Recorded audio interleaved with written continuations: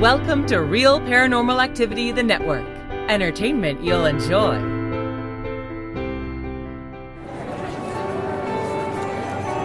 You are listening to an RPA production where people gather.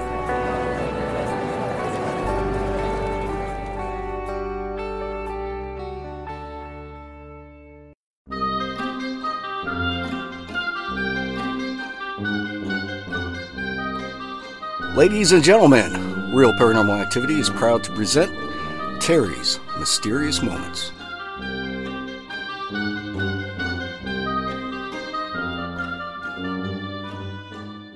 Welcome to Terry's Mysterious Moments, Season 3. Thank you for joining me on this journey into the odd, the weird, the strange. Hope you'll enjoy it. Now, on with the show.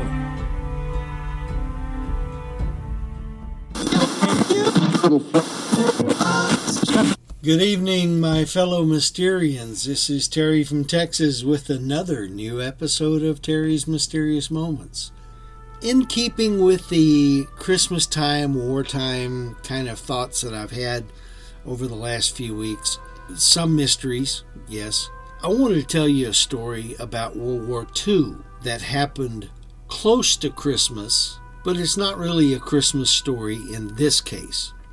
We in America, at least, all know the history of Snoopy in the Peanuts comic strip. Snoopy pretends to be a World War I flying ace, whose main opponent is the Red Baron. And in the Halloween Charlie Brown episode, he gets into a fight with the Red Baron, but gets shot down and lands behind enemy lines. Well, Snoopy is a fictional character and fought in World War I in his fictional world. But Charlie Brown was a real person.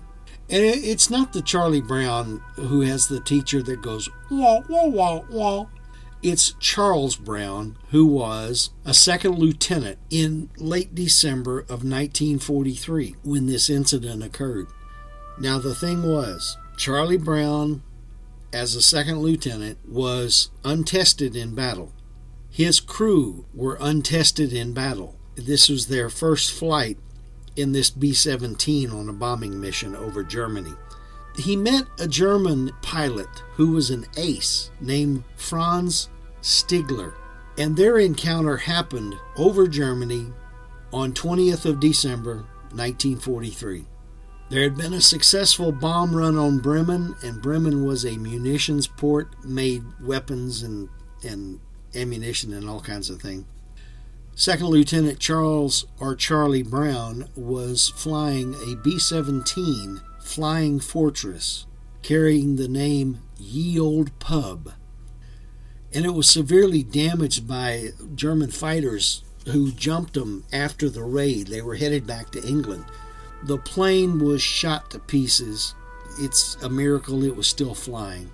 And upon seeing this plane fly over, this Luftwaffe pilot, Franz Stigler, took to the air in his damaged Messerschmitt and came up on this bomber that he just was amazed that they were able to stay in the air as shot up as it was. He exhibited something that in wartime is sometimes looked upon as cowardice, sometimes looked upon as you're just not in this for the battle, are you? It's called compassion. Second Lieutenant Charles L. Charlie Brown, a farm boy from West Virginia, in his own words, was a B-17F pilot with the 379th Bombardment Group of the United States Army Air Force's 8th Air Force, stationed at RAF Kimballton in England. Franz Stigler, a former Lufthansa airline pilot from Bavaria, was a veteran Luftwaffe fighter pilot attached to Jagdgeschwader 27. The mission was the Ye Old Pub crew's first mission, and it targeted the Focke-Wulf 190 aircraft production facility in Bremen. The men of the 527th Bombardment Squadron were informed in a pre-mission briefing that they might encounter hundreds of German fighters. Bremen was guarded by 250 flak guns. Brown's crew was assigned to fly Purple Heart Corner, which is a spot on the edge of the formation that's considered especially dangerous because the Germans targeted the outside of the formation rather than shooting right up into the middle of them. However, since 3 bombers had to turn back because of mechanical problems, Brown was told to move up to the front of the formation.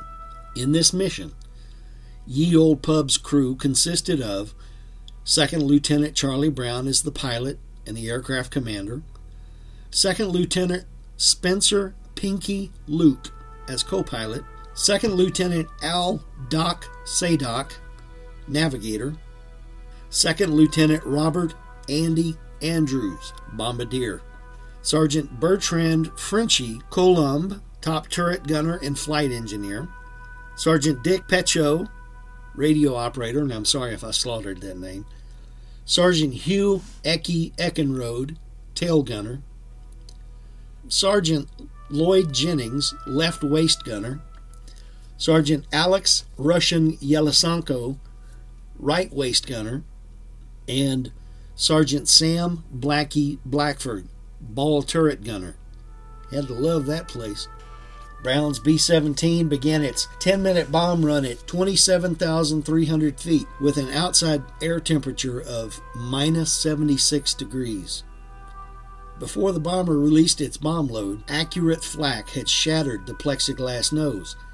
It knocked out the number 2 engine and further damaged the number 4 engine, which had been in questionable condition and had to be throttled back to prevent overspeeding. The damage slowed the bomber, and Brown was unable to remain with his formation and fell back as a straggler, which is a dangerous position with nobody else to cover you. It's a position from which he came under sustained, heavy enemy attacks. Brown's straggling B-17 was now attacked by over a dozen enemy fighters, which was a mixture of Messerschmitt Bf-109s and the Focke-Wulf's FW-190s. They came from JG-11, and they fought for over 10 minutes. Further damage was sustained, including damage to the number 3 engine, which would produce only half power, meaning that this 4-engine bomber had, at best, 40% of its total rated power available. The bomber's internal oxygen, hydraulic, and electrical systems were also damaged, and the bomber lost half of its rudder and its port left side elevator, as well as its nose cone, and many of the gunner's weapons had jammed, probably as a result of loss of the onboard systems, leading to frozen mechanisms. The ground crew also did not oil the guns correctly.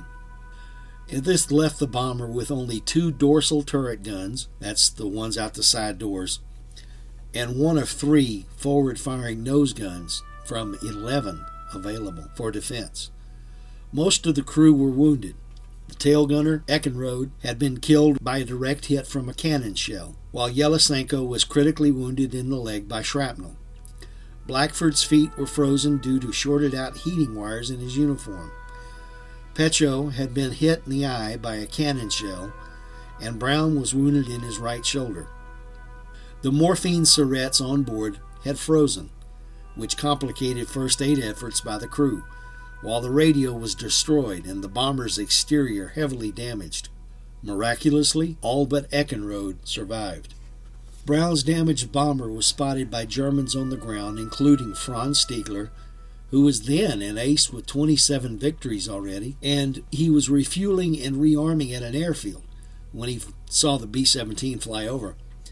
He took off in his Messerschmitt Bf-109 G6, which had a 50 caliber Browning machine gun bullet embedded in the radiator, and that risked his engine overheating.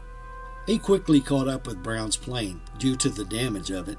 Through the damaged bomber's airframe, he could see the injured and incapacitated crew. To the American pilot's surprise, Stiegler did not open fire on the crippled bomber. Stiegler did a fly around of the plane to check the damage and then flew up by the pilot's window. Stiegler recalled the words of one of his commanding officers from Jagdgeschwader 27, Gustav Rodel, during his time fighting in North Africa.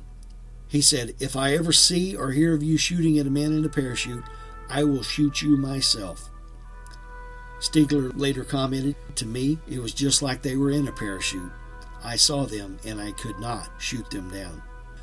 Twice, Stigler tried to get Brown to land his plane at a German airfield and surrender, or divert to nearby neutral Sweden, where he and his crew would receive medical treatment and be interned for the remainder of the war. Brown and the crew of the B-17 didn't understand what Stigler was trying to mouth and gesture to them, and so flew on. Stigler later told Brown he was trying to get them to fly to Sweden. He then flew near Brown's plane in a formation on the bomber's port side wing, that's on the left, so German anti-aircraft units would not target it. He then escorted the B-17 over the coast until they reached open water. Brown, unsure of Stigler's intentions at the time, ordered his dorsal turret gunner to point at Stigler but not open fire to warn him off. Understanding the message and certain that the bomber was out of German airspace, Stigler departed with a salute. Brown managed to fly the 250 miles across the North Sea and land his plane at RAF Seething, home of the 448 bomb group, and at the post-flight debriefing informed his officers about how a German fighter pilot had let him go. He was told not to repeat this to the rest of the unit so as not to build any positive sentiment about enemy pilots. Brown commented, "Someone decided you can't be human and be flying in a German cockpit." Stigler said nothing of the incident to his commanding officers, knowing that a German pilot who spared the enemy in combat risked execution. Brown went on to complete a combat tour. Franz Stigler later served as a Messerschmitt Me-262 jet fighter pilot in Jagdverband 44 until the end of the war. After the war, Brown returned home to West Virginia and went to college, then returned to the newly established U.S. Air Force in 1949, serving until 1965. Later, as a State Department Foreign Service officer, he made numerous trips to Laos and Vietnam. In 1972, he retired from government service and moved to Miami to become an inventor. Stigler moved to Canada in 1953 and became a successful businessman. In 1986, the retired Lieutenant Colonel Brown was asked to speak at a combat pilot reunion event called A Gathering of the Eagles at the Air Command and Staff College at Maxwell Air Force Base in Alabama. Someone asked him if he had any memorable missions during World War II. He thought for a minute and recalled the story of Stigler's escort and salute. Afterward, Brown decided he should try to find out about the unknown German pilot. After 4 years of searching vainly for U.S. Army Air Forces, U.S. Air Force, and West German Air Force records that might shed some light on who the other pilot was, Brown had come up with little. He then wrote a letter to a Combat Pilot Association newsletter. A few months later, he received a letter from Stigler, who is now living in Canada. "I was the one," it said. When they spoke on the phone, Stigler described his plane, the escort, and the salute, confirming everything that Brown needed to hear to know he was the German fighter pilot involved in the incident. Between 1990 and 2008, Charlie Brown and Franz Stigler became close friends and remained so until their deaths within several months of each other in 2008. There is humanity in war, and that story proves it. This one also proves it. It's also from World War II. A couple of shows back, I told the story, probably one of many to have happened, of the 1914 Christmas truce during the first Christmas of World War I. This time I have a short story of a very localized and pretty intimate version of the truce, but occurring in the Ardennes sector during the vicious all-out attack of the German army called the Battle of the Bulge. This took place during the last Christmas of World War II. In 1944, Fritz Winken was just 12 years old, and he and his mother Elizabeth were moved by his father Hubert to a small cabin in the Ardennes, Hubert, a baker for the German army, had moved them there to be protected from the fighting during the Battle of the Bulge. On Christmas Eve in 1944, Hubert had still not returned, but Elizabeth tried to make the most of their situation. She made a Christmas meal of a few potatoes and a small rooster. Suddenly there was a knock at the door. 3 American soldiers were outside. One of them explained that their friend had been shot and asked if they could come inside. Elizabeth agreed, and she had them place the injured soldier on a bed. She knew that harboring the enemy was punishable by death, but she was willing to take that risk to help them. The injured soldier had been shot in the leg and had lost a great amount of blood. Elizabeth and Fritz did everything they could to help. Soon, one of the soldiers and Elizabeth realized that they both spoke French. He explained to her that they had lost track of their unit and had been walking through the Ardennes for several days. She tried to make the soldiers feel as comfortable as possible. Shortly after that, there was another knock on the door. This time, there were 4 German soldiers. One of the soldiers said that he had lost their unit and needed a place to stay. Elizabeth agreed to let them in on one condition. They had to accept her guests, the Americans, and leave their guns outside. She then took the guns from the Americans as well. That night, all 7 soldiers, along with the Winkens, sat and had Christmas dinner together. One of the German soldiers looked at the injured American soldier and gave him some first aid. Elizabeth said a prayer, asking for the war to end and for them all to be protected. By the end of the prayer, all of the soldiers had tears in their eyes. Later that night, the soldiers went outside to look at the stars. They each gave thanks in their own way. All of the soldiers slept together that night. The next morning, the German soldiers helped create a makeshift stretcher for the injured American. They also gave the American soldiers directions back to their unit. That same day, Fritz and Elizabeth left with the Germans and were soon reunited with Hubert. 5 months later, the war ended. In the early 1960s, Fritz immigrated to the United States. In 1966, his mother Elizabeth passed away. Fritz began searching for the soldiers from that night because of the miraculous and emotional time they had spent together. Eldridge Ward, who worked at a retirement home, recognized Fritz's story as one being told by a 75-year-old resident named Ralph Henry Blank. In 1944, Ralph had been a sergeant serving with the U.S. Army in Belgium. Ralph and Fritz soon spoke on the phone, where Ralph vividly recalled the night in the Ardennes that he had spent with Fritz, Elizabeth, and the other soldiers. He even still had the map and compass that one of the German soldiers gave him. On January 19, 1996, Fritz and Ralph were reunited at Ralph's retirement home in Maryland. The reunion occurred just one day after Ralph and his wife's 50th wedding anniversary. Ralph's daughter-in-law cooked them the same meal that Elizabeth Winken made back in 1944, chicken soup. Fritz was also reunited with another one of the American soldiers soon afterwards. It's not known if any of the German soldiers were located. However, it is to be noted that the German army had a high casualty rate in the final months of the war, leading Fritz to believe that they may have died in battle. Fritz Winken eventually passed away on December 8th of 2001, with Ralph Blank passing away on May 21st, 1999.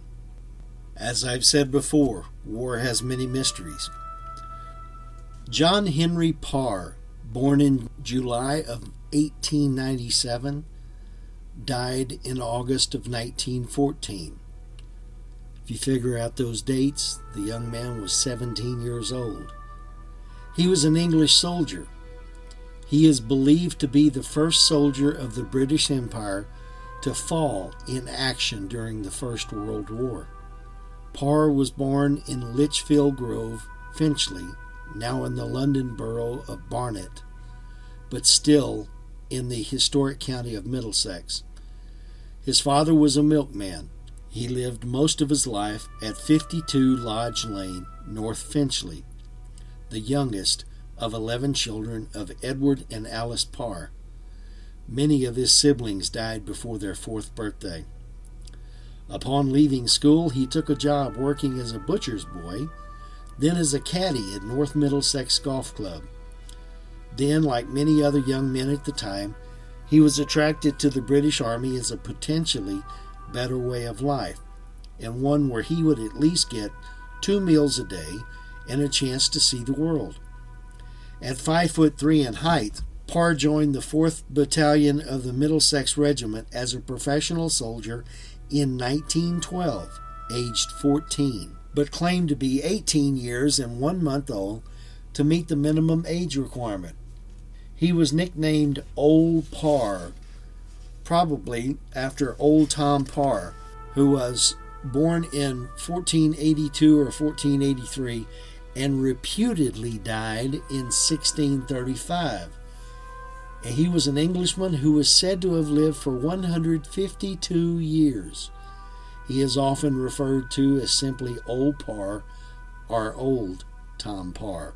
Young Parr became an infantry scout with the 4th Middlesex, whose role was to ride ahead of the battalion on the march with a detachment mounted upon bicycles to detect the enemy, or points of military note, and then return with all possible speed to notify the battalion's commanding officer as to what lay ahead.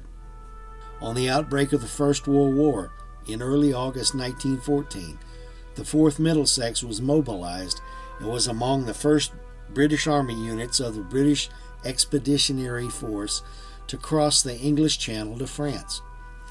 And with the Imperial German Army invading Belgium and France at that moment, Parr's unit took up positions near the village of Bettines, beside the canal running through the town of Mons, approximately 8 miles away. On 21st of August 1914, Parr and another cyclist were sent to the village of Oberg, just northeast of Mons and slightly over the border in Belgium, with orders to locate where the Germans were. It is believed that whilst doing this, they encountered an Ulan patrol from the German First Army engaged in the same work, and that Parr remained to hold off the enemy whilst his companion returned to report. It is believed that he was killed in an exchange of rifle fire. Later research into the action where Parr was reported to have lost his life indicated that the action couldn't have happened due to the absence of German troops in the area, and it was thought that Parr was most likely the victim of friendly fire, a sadly not uncommon happening early in the war. The exact circumstances of his death remain unclear, and historical research in 2014 has posited the theory that he may have been killed during the Battle of Mons on 23rd of August 1914. As the British Army retreated from the area shortly afterwards, Parr's body was left behind, and with the absence of confirmation of his fate, Parr's death was not officially recognized until much later in the conflict. His mother wrote letter after letter to his regiment's headquarters asking about her son, but it was unable to state with certainty what had happened to him. Parr's body was later found to have been buried, probably by the Germans, in a battlefield grave, which was subsequently located by the Imperial War Graves Commission. Today his grave lies in St. Symphorien Military Cemetery, just southeast of Mons. The age given on the gravestone is 20. The British government at the time of its manufacture not knowing that his true age was 17 due to his underage enlistment. His grave faces that of George Edwin Ellison, the last British soldier thought to have been killed during World War I. On the 100th anniversary of Parr's death, a memorial paving stone was laid in the pavement outside his home at 52 Lodge Lane. The unveiling ceremony being attended by about 300 people, including local dignitaries and Parr family members, one of whom read a letter from his mother to the War Office written in October 1914, inquiring about his fate. A memorial standing stone nearby to bear a plaque with further details of Parr's life and death is planned. A plaque has also been placed in the golf club where he worked as a caddy.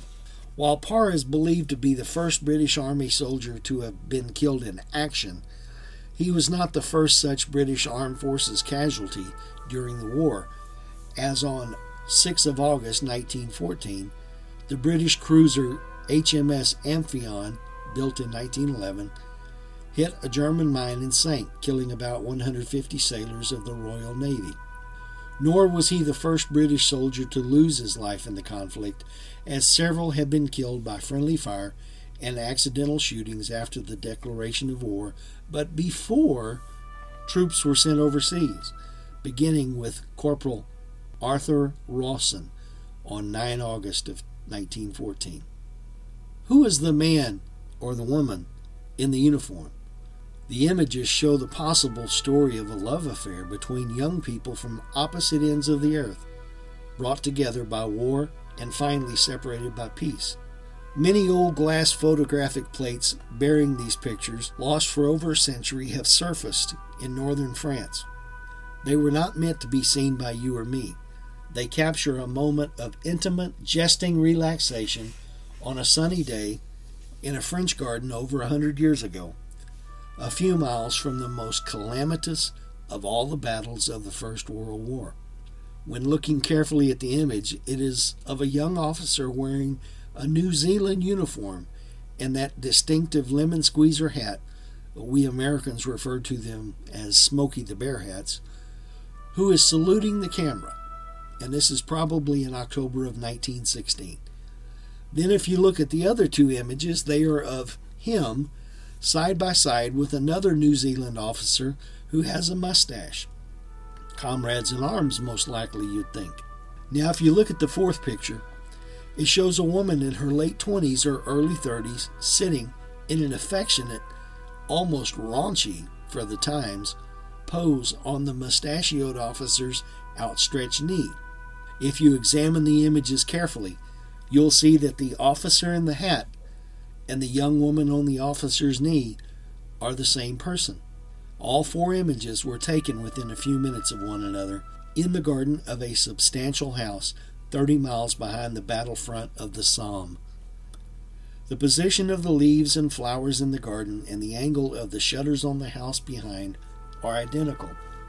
Between the shots, the two young people have scrambled to change their clothes. She has put on his first lieutenant's tunic, his New Zealand Division lemon squeezer hat, his baggy officer's trousers, his belts, his puttees, and even his spurs. She is still wearing her floppy white blouse, stuffed down under the tunic. She has an engagement or wedding ring on her left hand. He is also wearing an officer's tunic, but he has changed into a rough pair of trousers. The first was probably taken in the spring of 1916, when he was still a second lieutenant. The other taken 2 years later, in the summer of 1918, when he has been promoted to captain and is wearing the ribbon of the Military Cross. Thanks to painstaking detective work by one of the most eminent New Zealand historians of the First World War, Andrew MacDonald, the identity of the officer in the mustache has been pinpointed for the Independent with a high degree of certainty. The woman's identity is still unknown, but MacDonald's researches and our reasonable deductions suggest that she is a local woman with whom the officer had a close friendship, to say the least, between the spring of 1916 and the summer of 1918. The building seen in the background of the garden shots has been identified by a local historian and blogger as the Via de Acacias on the Rue Saint-Denis in Howling Court near Abbeville. Captain Albert Arthur Chapman, born in Tasmania, Australia in March of 1880, and therefore 36 to 38 at the time of the photographs, returned to New Zealand unmarried. Was the woman on his knee a friend, or his fiancée, or the wife or widow of a French soldier? The intimacy and the cheekiness of the images suggest that she was more than just a friend.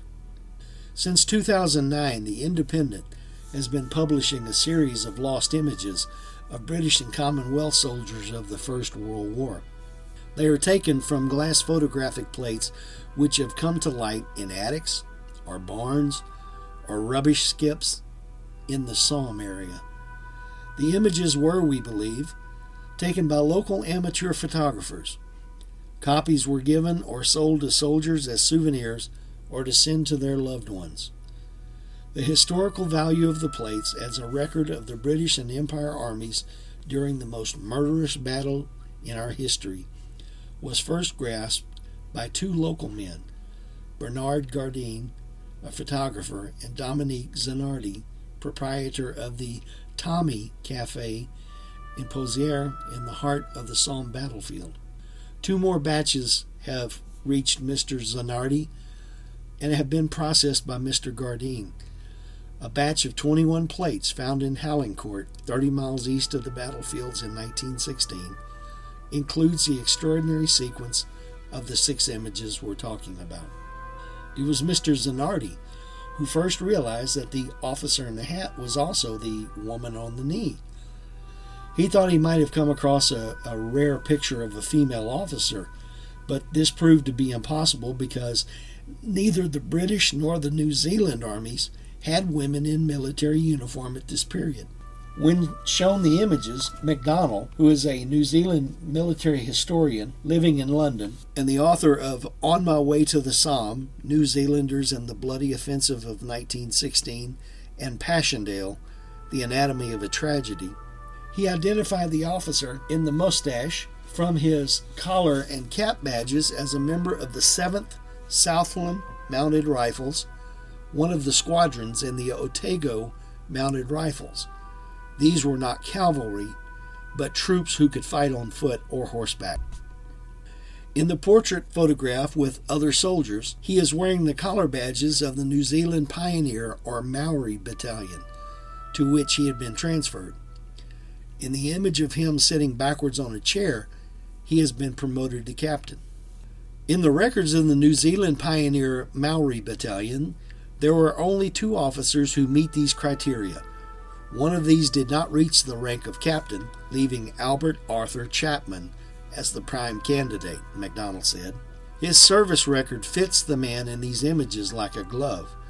He was transferred from the Pioneer Battalion to serve with the New Zealand Division, headquarters staff, behind the lines of the Somme in April, May, and June of 1916.